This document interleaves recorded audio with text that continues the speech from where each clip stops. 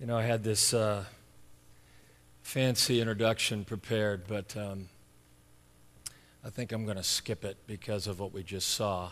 And just pray for a minute. Then I want to talk to us. I want to kind of dialogue with us about light and darkness. My father, I think the house is quiet right now, not just because it's raining outside and the weather changed. I think the house is quiet, not just because it's early on a Sunday morning. I think the house is quiet because we were profoundly impacted by that 5 to 10 minutes of reality. And I pray, Father, now that as we take a look at this timeless book that, you know, tells us what life is about, tells us about light and darkness, and tells us how we can be light in the darkness, that you will, I guess that we would leave not the same, not just intellectually titillated and stimulated, but that we would leave changed. For the sake of Jesus, we pray. Amen. I want to read 3 passages with you this morning. The first one's in Luke chapter 1. Kind of an obscure text. I'm not sure I've ever heard it preached on, but it's when John the Baptist's father, Zacharias, is prophesying over him about the coming of the Savior. Luke chapter 1, verse 76, and he says, "And you, child," meaning you, my son, "will be called the prophet of the highest, for you will go before the face of the Lord to prepare his ways, to give knowledge of deliverance to his people by the remission of their sins, through the tender mercy of our God, with which the dayspring from on high has visited us." And the dayspring is simply a figure of speech for Messiah. "And that one will give light to those who sit or dwell in darkness and the shadow of death." That one has come to give light to those who sit or dwell in darkness and the shadow of death, and to guide our feet into the way of peace, or into the way of shalom. And then if you turn over to the Gospel of John, a related passage, John chapter 1, many of you know this text, but let me just give it to you in this context. Thank you, my friend. "In the beginning was the Word, and the Word was with God, and the Word was God. He was in the beginning with God. All things were made through him, and without him nothing was made that was made. In him," meaning the Word, which later on John says the Word became flesh and dwelt among us. He's talking about, again, Messiah, Dayspring, Jesus of Nazareth. "In him," in this Jesus, "was life, and that life was the light of men. And that light shines in the darkness, and the darkness did not and could not overcome it." Some of your Bibles might translate "did not comprehend it." The Greek word there is katalambano. It means to grasp with force, and it, depending on the context, it can mean to grasp, in other words, understand, or the context might imply to grasp in the sense of overpower. And I've gone back and forth in this text over the years, but I am convinced now that what John is saying is that when the light shines in the darkness has no chance of overpowering it. And then one last passage, 2 Corinthians chapter 4. Just one verse, verse 2, about this guy named Paul that Ken just talked about, who was an emissary of this light into the darkness. And he says in verse 1, "Therefore, since we have this ministry," what ministry? This ministry of bringing light into the darkness. "As we've received mercy from God, we don't lose heart." But this is the line that I want to capture your attention this morning. "But we have renounced the hidden things of shame, not walking in craftiness, nor handling the word of God deceitfully, but by manifestation of the truth, commending ourselves to every man's conscience in the sight of God." He said, if we are going to be those that bring this light of the dayspring on high, who has come to lead us out of the valley of the shadow of death, to lead us out of pain into shalom, if we're going to be one that brings the light into the darkness to the point that the darkness cannot overcome the light, then we have got to deal with our own darkness. We've got to deal with our own hidden things of shame, the stuff that we keep into the darkness. Before we can help someone else with their darkness, we've got to deal with our own. I don't think we need maybe much convincing this morning that there is a lot of darkness out there. What you just saw should have been enough to kind of shock us into reality that we are really dealing with a battle, light and darkness, figures of speech for sin and righteousness, pain and healing.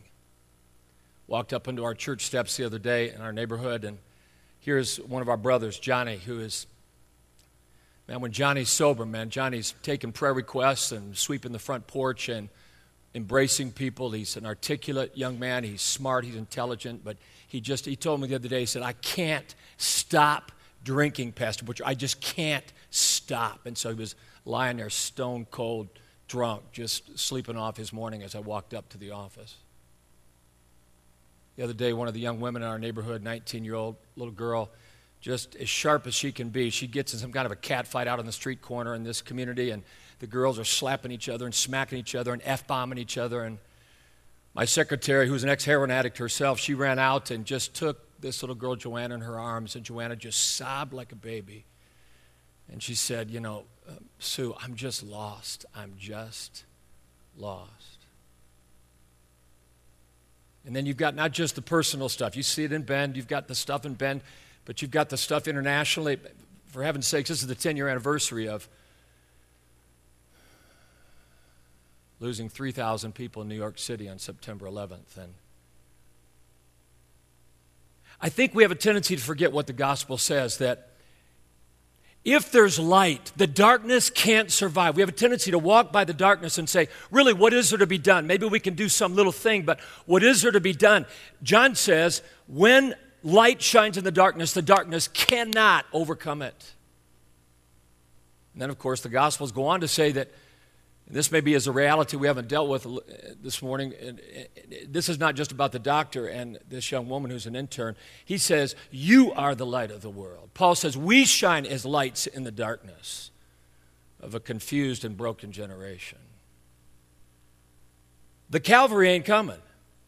We are the Calvary. And I guess because you come to church this morning on this cloudy, rainy day, on this transitional Sunday for Antioch, I guess I would assume that for most of us, we have brought some of our darkness into the light. I'm going to assume that we've brought some of our darkness into the light. So we're not talking today about those of us who are trying to be wounded healers. We haven't brought all of it out, but we've brought some of it out. And God's light is shining on that darkness, and slowly but surely the darkness is being healed. Takes time. Sometimes it's incredibly discouraging, but as long as we're bringing our darkness into the light, we have a capacity to that extent to be a wounded healer, to come into the darkness and to see the darkness driven away. But the problem is, for many of us, we have a whole boatload of darkness that we're not dealing with. I'm not worried today about the darkness that we brought into the light. What I'm worried about today, and what I think still handcuffs us and what renders us partially, if not sometimes mostly ineffective. In fact, I'm wondering today if there was enough light to go to Somalia, if there was enough light to go to Detroit, if there was enough light in Bend, would the darkness have a chance? John said no. And so I'm wondering today if one of the reasons why the Church of Jesus is not more effective in bringing its light into the darkness is because each of us maybe has not dealt as fully as we need to deal with the darkness that we still keep hidden, what Paul calls these hidden things of shame that cause us to limp into battle like a soldier that has a broken leg trying to fight tanks of the enemy, and we don't even have what we need to pick up our gun. And so let me just dialogue. Let me just talk with you for a minute this morning. What are some of these hidden things of shame? How about closet behaviors that some of us might be hanging on to this morning, like addictions related to alcohol or gambling or pornography or money or a relationship with a young man or a young woman that no one knows about? I was doing a men's retreat a couple of years ago, and at the end of this men's retreat, a 55, 56-year-old man who had been a leader in that church community, there's like 80 guys at this retreat, stood up after we had talked about some of these issues, and he said, I got to confess in front of my brothers here today, 80 guys, he said, I've had a 37-year pornography addiction. And this guy was one of the good guys. This guy was a follower of Christ. I'm just wondering how many years of ineffectiveness in terms of bringing light into the darkness. I wonder how much more he could have been effective for the kingdom of God if he just would have had a space or a place or encouragement to say, I got to tell somebody about this. This darkness is killing me. It's killing my family. It's keeping me from being what I should be for the kingdom of God.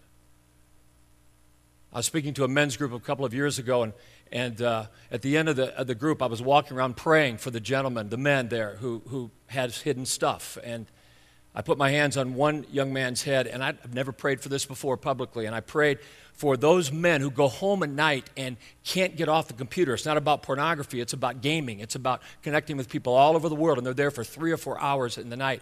Ironically, unbelievably, it had to be a Holy Spirit thing. Met that guy later on at a coffee shop. Before I drove back to Detroit, he came up to me and he said, you don't know me. I'm a disc jockey in this community, and I'm a pretty well-known radio personality. When you laid your hand on my head and you started praying about 4 hours at night, ignoring the kids on the computer, he said, that is me. And he said, right after you got done, I told the brothers at the table there when we had a sharing time, he said, I outed myself for the very first time. He said, I'm on the way to healing. Closet behaviors that keep us in darkness. How about closet attitudes? Various fears. My daughter Andrea, we just had our first little grandbaby, and a couple weeks ago in our community church in the neighborhood, they had driven in from Chicago, and we had a time just to share with each other in the body.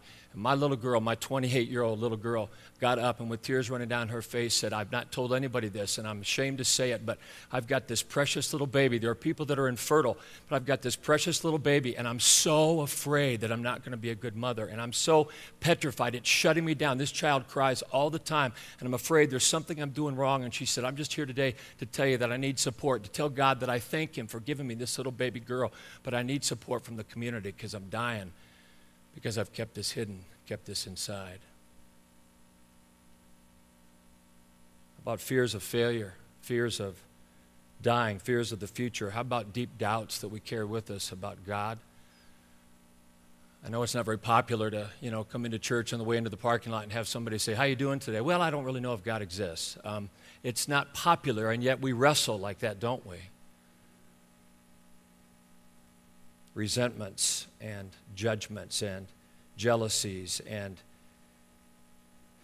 insecurities. Some of us today are so insecure. We are so insecure. We're so empty inside. But who do you tell about that? It drives us. It keeps us stuck relationally because it's always about us because we're so insecure. But it's one of those hidden things of darkness, one of those secrets that keeps us from being released in freedom to be about driving the darkness out with our light. And then how about closet pain? I'm talking stuff maybe that we're not even responsible for, maybe stuff that somebody else has perpetrated upon us, but it's still darkness, it's still from the enemy. I'm talking about depression. And the body of Christ has a tendency to be okay with depression if you're depressed for about 2 weeks. Well, what if the depression lasts for about 2 years? And what if the medication isn't working? What if the therapy is not really lifting the darkness in our lives? And so at that point, we just get to the point we don't want to share it anymore because we're not sure we'll be accepted and be received. How about the darkness of a bad marriage that we don't want to admit that it's just not working? We've listened to the tapes, we've gone to the seminars. It's just not happening, but we keep it inside because we're so afraid of letting it out into the light. How about various family situations, painful family situations, painful financial situations, illness? How about abuse that we've experienced as children? I did a series of talks for a bunch of young people out in Colorado a couple of years ago. I went up into the mountains to do this retreat. I thought I was doing it for high school kids, so I was already nervous because I'm not sure I'm that great of a high school speaker. But then I saw all these short little people running around, and I said, "Who are these guys?" to the guy that brought me, and he goes, "Oh, there's about 200 junior hires here too." And honest to God, if I could have walked down that mountain and just got on a plane and come back to Detroit, I would have, because I was so petrified that I wouldn't be able to connect with these 12-year-olds. How wrong I was after talking about similar things that we're talking about this morning, not exactly the same. Before I could even get off the side, walking off the side of a stage like this, after that first night's talk, and before they could even start singing, I had a little 14-year-old, 7th grade little guy who buried his head in my side. He doesn't know me. Who am I to him? But he was so dying to get the darkness, the hidden things of shame into the light. He buried his head in my side, and I leaned down while the band began to play, and he poured out his heart about how his mom had wanted him to have a Christian dad, and so she'd married this Christian guy who turned out to be a sexual abuser who had been abusing him like for 3 or 4 years between the ages of 4 and 8, and how he just can't get beyond it. And then while I was trying to minister to him, a 17-year-old kid came up to me and buried his head in this side and confessed to me that he'd had a pornography addiction since he'd been 10 years old, and I was the first human being that he had ever told. Hidden things of shame that keep us stuck in the darkness. What are some of yours? What are some of yours? You've just been afraid to put them into the light. Maybe today is the beginning of a new day of freedom for you. How do these hidden things of shame kill us? Because they do. The scripture is very clear. Sin always leads to death. But how specifically? And I guess in some ways this is a stupid question. I mean, I'm a rage addict, a recovering rage addict. And so if I look back on my parenting years, I can see visions in my mind that I wish I could get rid of times when the rage addiction, when I allowed it to take over my life, and a couple of my little girls were cowering in the corner as I just so hooked on the adrenaline of the situation, of the control of the situation. To see my little girls, I mean, it's obvious how these kinds of hidden things, if they're not dealt with, can impact folk and hurt them. But here's a couple of thoughts you may not have thought of that maybe are not so obvious. These hidden things of shame, first of all, isolate us from our Heavenly Father. Because we don't think we can even tell Him. Now, by the way, as parents, have you ever had this happen with one of your children? They come home and they just think they've put one over on you, and then finally they find out that you know, and they look at you and they say, "How do you know? How do you know these things?" Well, parents just do. And can I tell you today, your Abba Father, my Abba Father, He knows about our hidden things of shame. And He wants to be close to us in these hidden things. And so I think we know intuitively or intellectually, we're not dumb. We know He knows, but there's something about we think, it's kind of like when your child is really small, they think when you play peekaboo, they think if they have the blanket over their head, you can't see them. And so there's something about us, we think, I'm really hooked on whatever, or I'm doing whatever, or my attitude, this thing is a hidden thing. And we think somehow if we just don't look at God, if we just don't talk to God, that maybe He doesn't know in as full of a sense as He'll know if we look at Him and say, "This is who I really am." And yet the problem is then we become distant, do we not, from the one main being in the universe who loves us with all of His heart and who wants to come close to us in our hidden things of shame, in our darkness. He wants to draw us close. And if I was down here on the floor, man, I would be coming over to some of you. You know me if you were here last time. That's just who I am. I would be coming over and putting my arm around you and telling you, He wants to do this to you and you and you. He wants to say, "Come close to me, son. Pour it out to me. Be honest with me, because I can't come close to you. I can't help you unless you come close to me and tell me what's really going on." And then, of course, these hidden things of shame isolate us from one another. And this is a real problem, because if life is in the relationship, and I know we believe this here at Antioch, if life is in the relationship, if life is not in the gold stars that we're all looking for, or the stock market rising or falling, or the car that we drive, or where we live, but if life is in the intimacy of the relationships that we have, can I tell you, when you and I are really worried that maybe one of these hidden things of shame will leak out, someone might discover us. They might find out that we're not all that we've been projecting that we are. What it does is it makes our relationships shallow. "Hi, how are you? Good. Good to see you. Well, let's go to the game." Okay, and then you talk about, but you never really talk about what's real.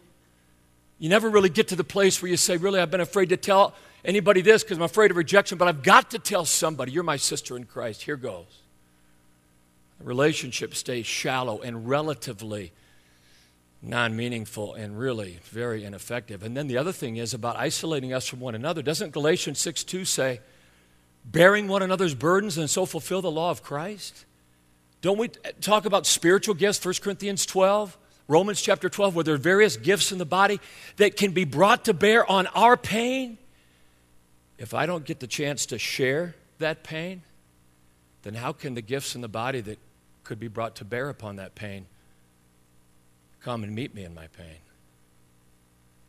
A couple of years ago in our community, on a Sunday morning just like this, we're in this this 100-year-old building, almost 100-year-old building, and these big curved oak pews, and one of our ex-prostitutes is sitting over on this side of the building. I'm preaching about something, and she stands up right in the middle of the teaching time, like what I'm doing with you right now. Right in the middle of the teaching time, stands up and starts sharing some of her stuff, some of her hidden fears about her ex-husband and her little boy and the 5 children she had when she was a prostitute who really hate her guts now because she really wasn't a mother to them, and this new little boy that she's now trying to be a mother to, and will she be able to do it? And I mean the pain of the sexual abuse in her past. And can I tell you what I did? Let me tell you the profound thing that I did. I stood there because in seminary you don't have a class on this, I promise you. And so I just stood there. I don't think it was a bad move in the long run because I think sometimes when we just stand there, the Holy Spirit can be free to do whatever He wants to do. And so a young woman down here, actually more like a 40, 45-year-old young woman, grabbed my wife's hand, actually, and stood up and started to minister to this woman. She had been sexually abused, too, and she got up and outed herself in front of 200, 250 people and said, I was Tamar in the Bible, and I got to tell you, I've been bringing my stuff into the light for years, and I've begun to heal, and the healing is coming. It's coming slowly, but she said, Sophia, you hang on, sister. Your healing is on the way, and there are those of us who will be with you in the process. And I watched that very agitated, very passionate woman of God who used to walk the streets, the calmness, the healing that began to come, and she just sat down quietly in her seat, and then we moved on with the rest of our time together. What if she had no place to go? What if that gift would never have known about that pain? Then that healing could not have begun. So it is today here at Antioch.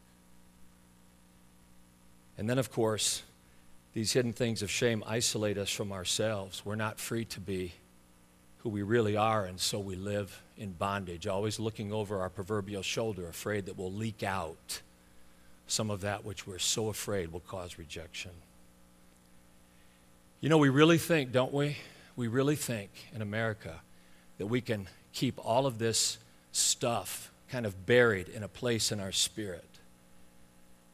Kind of like a toxic waste site, a dump site, where they take the toxic waste and put it in barrels. And then they bury that stuff in the ground, don't they? And then they forget that barrels rust through.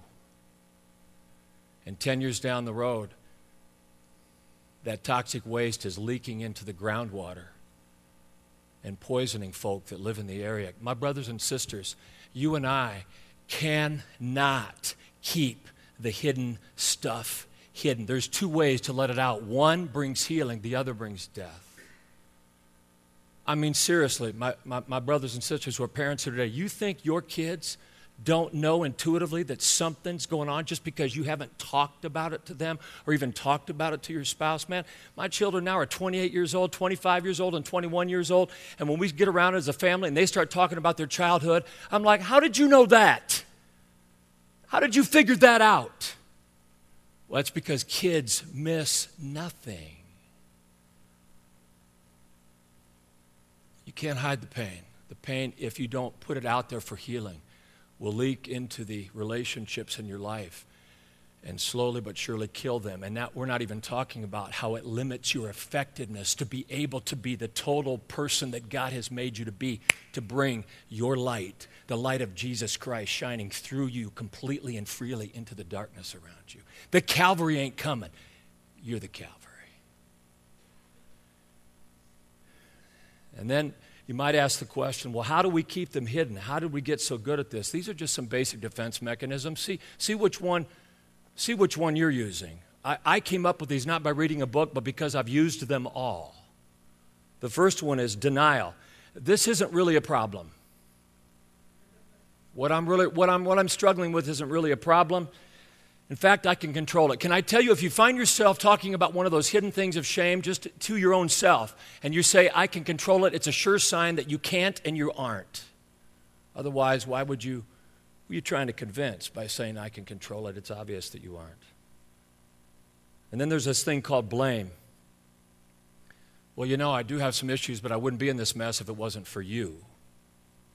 If it wasn't for that guy at work that keeps bugging me, if it wasn't for the boss who won't pay me enough. One of the things about growing up and becoming an adult, my brothers and sisters, becoming mature, is taking responsibility. Not for what was done to us, but for what we're going to do about what was done to us. I've been married for 34 years. If you come to the second service, you'll be able to meet my wife, who is my best friend. I'm so absolutely, madly, passionately in love with this woman. She is so hot. Can I say that in church? I'm just telling you. I know some of you think, you get to 57, it's pretty much over. It ain't over. Can I tell you it's not over?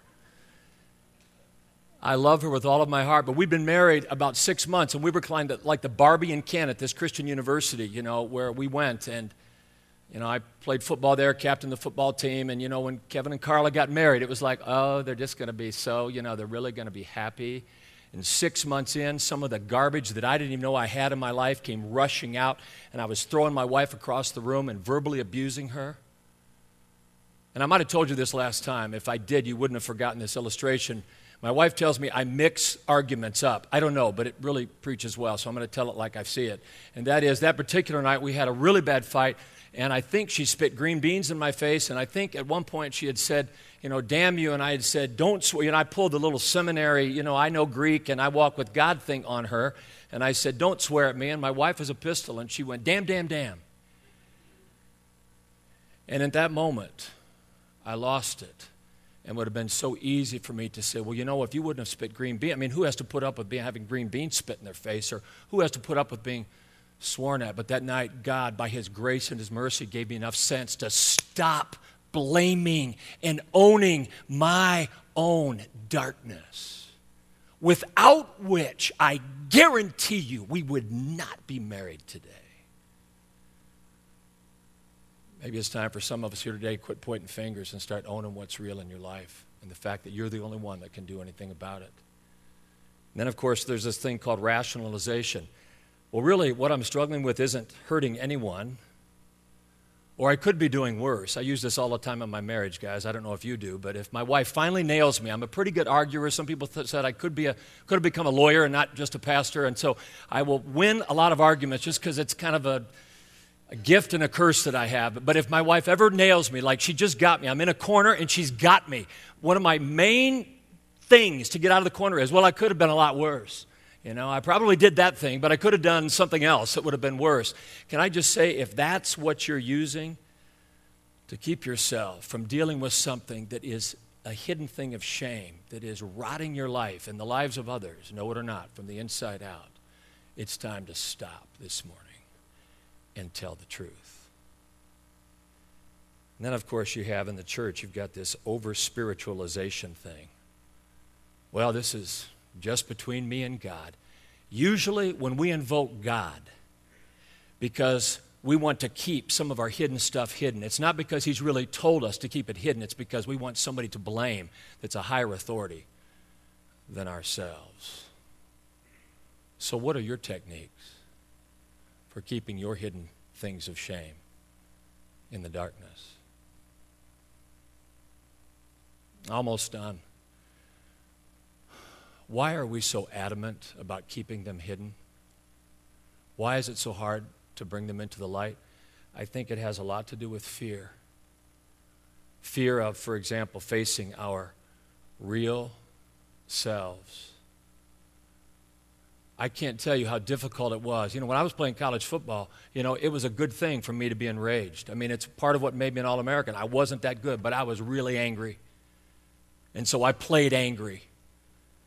when football was done and that rage started to come to the surface, one of the hardest things in my life was to admit to myself, I don't just occasionally lose my temper. In fact, I don't really think I lose my temper at all. I can see it coming, but I'm addicted to it. It's one of the ways I control the anxiety in my world, and it's worked pretty well for me up until now. To admit one day, to look in the mirror and to say, I am a rage addict. I use this to control my world, and it's hurting people all around me. One of the toughest days of my life. It's very difficult to say, I don't just drink occasionally more than I should, but I drink more than I should all the time. I am an alcoholic.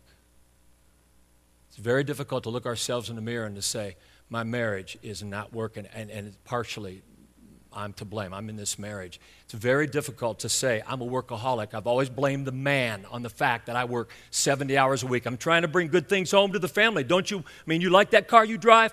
Instead of owning the fact that I'm addicted to work because I don't have a life outside of work. Don't know what to do with myself outside of work. We all have a shadow side, my brothers and sisters. We all have a shadow side, but if we don't take that shadow side and realize God loves both the light and the shadow, and they are all one in us, we live literally split off lives, split off personalities. And again, not only is that a miserable way to live, but my brothers and sisters, how effective can we be in the darkness when so much of that darkness is controlling our light? And then, of course, we're afraid of rejection by others. Well, of course we are. In fact, some of us today can say, well, the last time I opened up in church, this is what some yo-yo did. This is what some judger did. This is what some hyper-spiritual Bible thumper did. I get that, but can I tell you, there are folk in the body of Christ that won't be like that for you. And the problem is, it's the old, you can't live with them and you can't live without them. Yeah, there are a few folk that will always act the fool if you get open. But the bottom line is, we have been given the body of Christ to tell those truths about ourselves that we have nowhere else to go with. What if you and I began to believe today that some of these brothers and sisters here in this body really are brothers and sisters, and that they will welcome you? Not that they'll sign off on your behaviors. That would be to enjoy watching you die. But while you're working on the darkness, they will embrace you and won't reject you, and they will hold you in their arms and walk with you into your healing. And then, of course, many of us are just afraid of letting go. You're in a mud hole.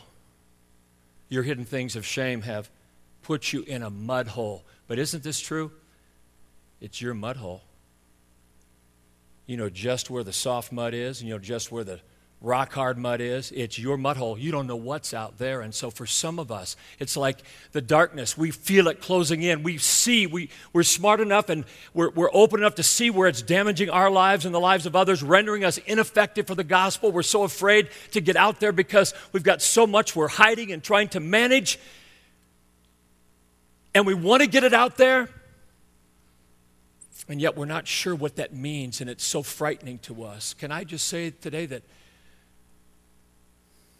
could it be that the enemy doesn't want you to know that on the other side of your mud hole, which seems so comfortable for you, is a place where there ain't any of that kind of mud at all? A place that's called freedom.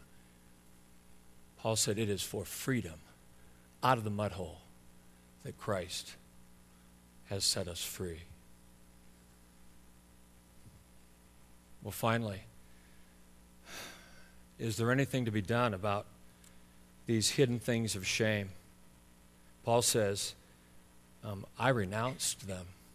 He said, I renounced them. I said, I'm done with them. In the Message, Eugene Peterson says, Paul started to refuse to wear masks and play games anymore. If any of you, and I don't know because it's difficult to be a talking head. I mean, you don't know me,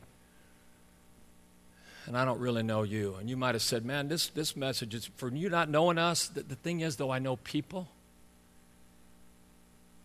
And the thing is, I have found this to be true whether I'm in Germany or South Africa or Uruguay the suburbs or the hood, we have a tendency to hold on to these hidden things of darkness, and I believe they are killing the church of Jesus Christ, and I believe they are killing you, and I believe they're killing your relationships, just like in the past they have killed me and mine.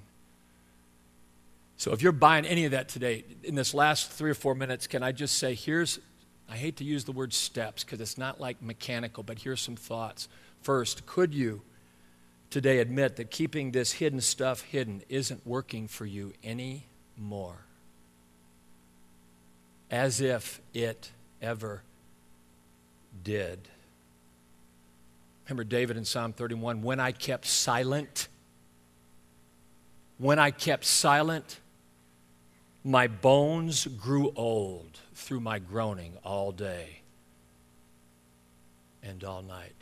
Can you begin to admit that the hidden things of shame have led you to where the prodigal son was like sitting in that pig muck, and that you are tired of eating carob pods, that you kind of believe that maybe back at the Father's house there's embrace and freedom, that maybe this God who calls himself Father maybe wants to embrace you even with all of your hidden stuff, just like he's embraced me with all of my hidden stuff. And give us courage to bring it into the light where he can heal it. You know, we sang this song earlier, you are my freedom, Jesus.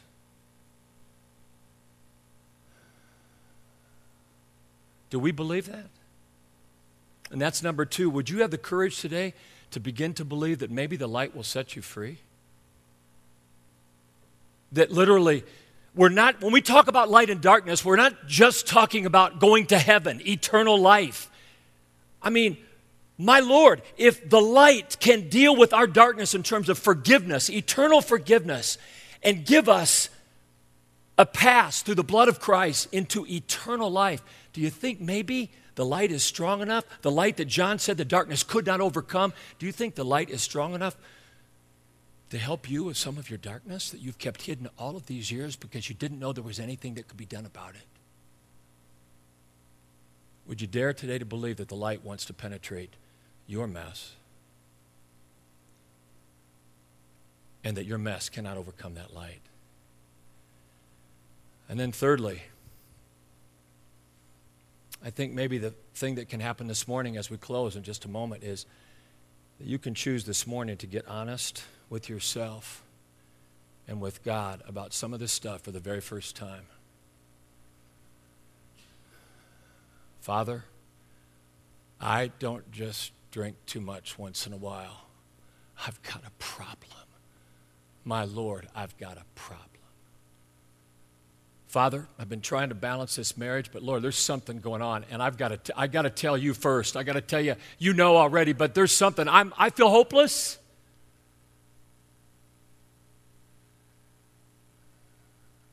There's a young lady in my life that's very, very close to me. She wrestles with an eating disorder that literally controls her life. The most difficult thing for her is to believe that the light of God can somehow minister into that piece of her darkness, and thus it is so difficult for her to take that piece of darkness into the light where it can begin to be healed. I wish I could come down today and hear your personal story and talk to you about your journey and what the wounds are. I wish I could, so that I could help maybe take your hand, just me, little old stumbling, screwed up me from the hood. I wish I could take your hand and maybe just help you have courage to take a step today, that you have a heavenly Father, an Abba Father. Look, man, I love my daughters so much. I text them every day. No matter how much they do, whatever they do, I love them. How much more must your Abba love you? He will hear your darkness today. He's desperate to hear your darkness. He's desperate to bring you out of those hidden things of shame into his healing light. Would you have courage today enough to tell him, between you and him in just a moment when we bow our heads, tell him the truth. Start your journey home. And then lastly, and this is a lot more difficult, and it won't happen today because it just isn't probably going to happen, at least in a big way, and that is James 5:16. You got to choose to begin to get honest with some others. And I know how it is in America. But you know, in James 5:16 where it says, confess your sins to one another that you might be healed. And we're like, man, I don't want to tell anybody about my hidden things of shame. But you know, in the context in the Old Testament of that phrase, you know, in the Old Testament where they usually put their hidden things of shame out into the community because they knew there was healing there. I know it's risky, but it's not more risky than keeping your stuff inside where it is literally like a bucket of toxic waste leaking into all the systems of your life and into all the relationships of your life. It's not more risky than that. And can I tell you, my brothers and sisters, I'm not talking about just one out yourself party. I'm not talking about, okay, I finally told my best friend a little secret. I'm talking about developing a lifestyle because I'm telling you, these hidden things of shame are like cockroaches. They're always, when you turn on the light, they're heading for the darkness. They will try to keep sliding back down. This rage thing, man, I got to deal with this day after day after day before the Lord, before my brothers and sisters. I pick and choose who is safe for me, but I talk to them about it. Because this isn't just one little one-time thing. This is a lifestyle of bringing your stuff into the light. And by the way, you get certain parts of your hidden things of shame into the light. Can I tell you, the enemy has about 10 more waiting at your doorstep. Because he knows that if he can keep you with that hidden stuff right here, he will not only limit your joy, limit what you can be in your relationships, but he'll limit your effectiveness in dealing with darkness, like the darkness in Bend, like the darkness in Detroit, like the darkness in your dysfunctional family system, like the darkness in Somalia and Kenya.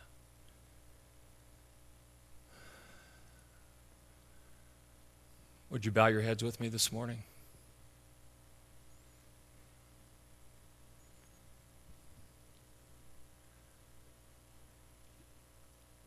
And as you're bowed, I just want you to listen to this last story. I told you about the guy who stood up at the men's retreat and confessed that he had a 37-year pornography addiction. What I didn't tell you is that because of his courage to own his hidden thing of shame, one of his sons who was there with him at the retreat, also an adult male who was married with kids, stood up and said, Dad, because of your courage to bring your stuff into the light, I want to tell these brothers here today that I've had a 10-year pornography addiction.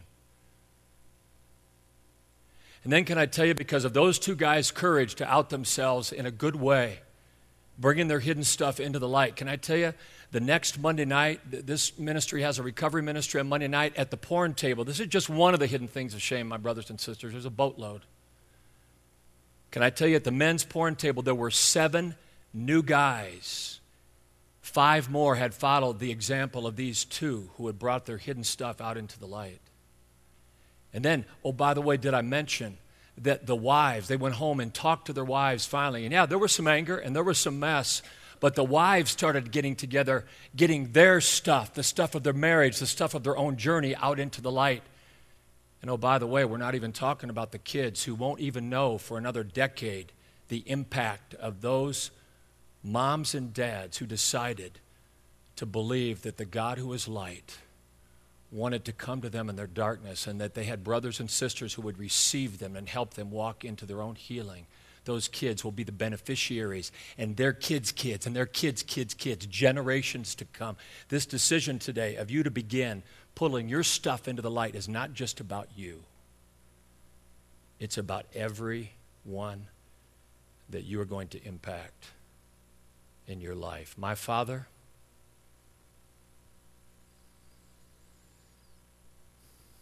my kind and gracious Abba, would you give us courage right now as we sing this last song to talk honestly with you about what's really going on inside of us, in the back corners of our life. Would you give us courage to bring the hidden things of shame into the light? Starting just with our relationship with you, would you start right now, Father, with my brothers and sisters in Antioch and continue that journey with me? In Jesus' name.